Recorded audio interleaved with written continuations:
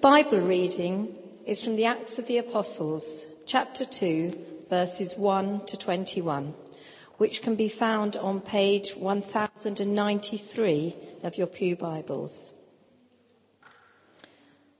When the day of Pentecost came, they were all together in one place. Suddenly, a sound like the blowing of a violent wind came from heaven and filled the whole house where they were sitting. They saw what seemed to be tongues of fire that separated and came to rest on each of them. All of them were filled with the Holy Spirit, and they began to speak in other tongues as the Spirit enabled them. Now there were staying in Jerusalem God-fearing Jews from every nation under heaven. When they heard this sound, a crowd came together in bewilderment, because each one heard their own language being spoken. Utterly amazed, they asked, "Aren't all these who are speaking Galileans? Then how is it that each of us hears them in our native language? Parthians, Medes, Elamites, residents of Mesopotamia, Judea, Cappadocia, Pontus and Asia, Phrygia and Pamphylia, Egypt and the parts of Libya near Cyrene, visitors from Rome, both Jews and converts to Judaism, Cretans and Arabs. We hear them declaring the wonders of God in our own tongues." Amazed and perplexed, they asked one another, "What does this mean?" Some, however, made fun of them and said, "They've had too much wine." Then Peter stood up with the 11. He raised his voice and he addressed the crowd. "Fellow Jews and all of you who live in Jerusalem, let me explain this to you. Listen carefully to what I say. These people are not drunk, as you suppose. It's only 9 a.m. No, this is what was spoken by the prophet Joel. In the last days, God says, I will pour out my spirit on all people. Your sons and daughters will prophesy. Your young men will see visions. Your old men will dream dreams. Even on my servants, both men and women, I will pour out my spirit in those days, and they will prophesy. I will show wonders in the heavens above and signs on the earth below, blood and fire and billows of smoke. The sun will be turned to darkness and the moon to blood before the coming of the great and glorious day of the Lord. And everyone who calls on the name of the Lord will be saved." This is the word of the Lord. So, loving God, we thank you for this story, our story, through which we know that you are the God who desires to be present with us in a very real, deep and felt way. So as we think about that this morning, we ask that you help us to open ourselves afresh to your Spirit. In Jesus' name we pray. Amen. Amen.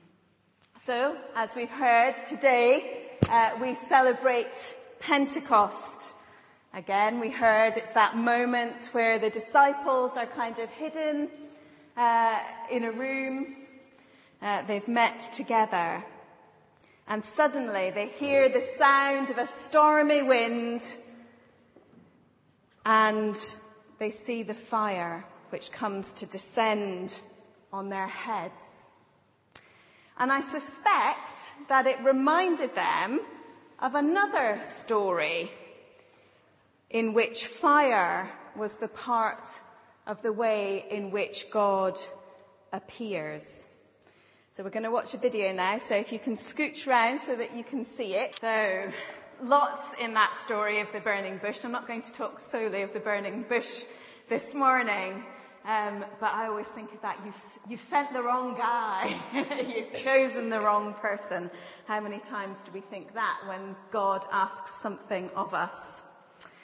So this story of the burning bush and the Exodus, the rescuing of the people of God from the slavery of Egypt is our story.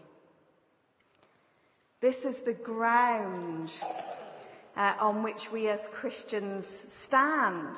We've seen it in action this morning as Anne was baptized. The symbol of the waters of the Red Sea, the liberation from slavery, from the things that bind and constrain, the moving from death to life through the waters. So we're liberated from and rescued for a purpose, to worship God and enjoy God forever. We hear Moses saying, "Let my people go." And the end of that is, "Let my people go so that they can go to the mountain and worship me." We're rescued for a purpose. The story of the Exodus is the forerunner to Jesus appearing, walking the earth. Jesus who came to liberate us from all kinds of slaveries, so that we are free to live our lives as a sacrifice of worship to God.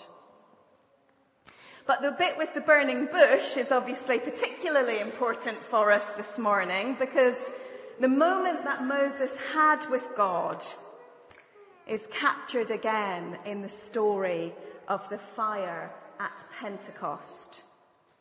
This fire that does not burn or destroy the thing on which it settles. This fire which is not God, but in which God is found. The bush is the host of the fire in the first story, but this moves in the second story.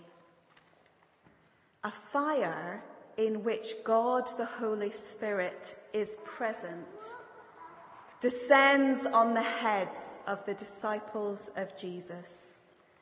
It does not burn them, destroy them, but instead they and we, therefore, become a host of God. So just take that in for a moment. We have become a host of God. We are not God, but God can be found in us.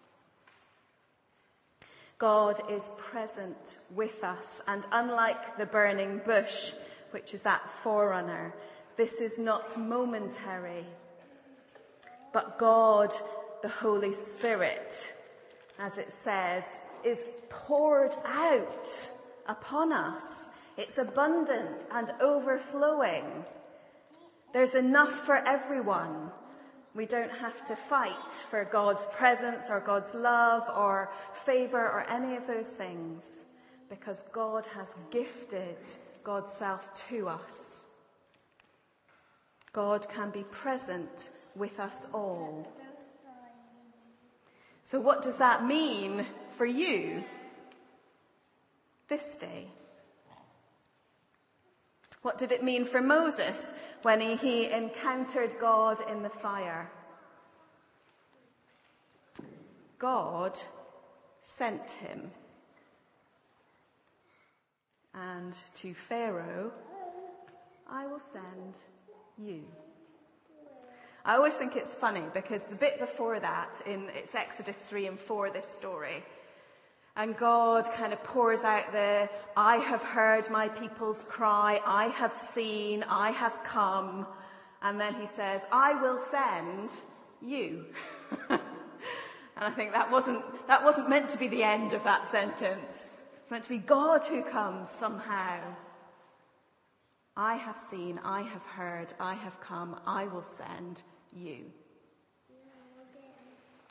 For Moses, it was being sent to Pharaoh to seek the freedom of the people, to challenge the oppressor, the unjust structures, to dare to claim that there is one Lord of heaven and earth, and it ain't Pharaoh. And just to be clear, it's also not Trump.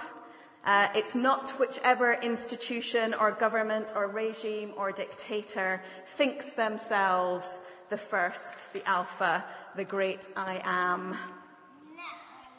And it's the Moseses who are sent to these things. Those who think, you've got the wrong guy. You know, Moses famously struggled to speak. You've got the wrong guy. I'm hiding. I'm a shepherd. I ran away from that lot. But Moses didn't go alone, and God promises to go with him. I shall be with you. And God, in this story of Pentecost, promises to be with us wherever God sends us, closer than our skin. So where is God sending you? Who is God sending you to? What is God sending you to do? These are important questions for the Christian pilgrim. At the end of this service, I will send you out. I will send you out with the Pentecost Commission ringing in your ears and with your sparkly crosses on your head, which if you want you can receive during communion. And I hope you spend today some time pondering what that means for you. Because actually it isn't me that is sending you. And because Moses could quite easily have walked past that bush. It's a nice clip, but actually it's not really how we think it happened. You know, the bush would just have been any old bush in the desert. They burst into fire at the drop of a hat because it was so dry and hot. It wasn't an unusual sight, and Moses could have passed it by. But he turned. He stopped. He was curious. He paid attention, and he moved towards it. You must spend time waiting, being curious about God, paying attention intentionally to the things of God, and choosing to allow the things of God to be at home in you. And in this, may you know who you are being sent to be, where you are being sent to go, who you are being sent to serve, and what you are being sent to do. And I'm going to finish by saying what we say every morning in morning prayer. I've said to you recently, we have a prayer book in the Church of England, Common Worship. We have morning prayer, evening prayer, Compline. Every day in morning prayer, if you pray it, we say this. And I'm going to finish with this prayer.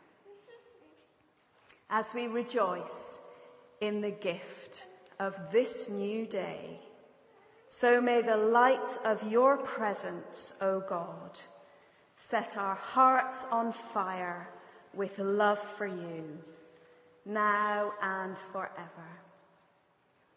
Amen.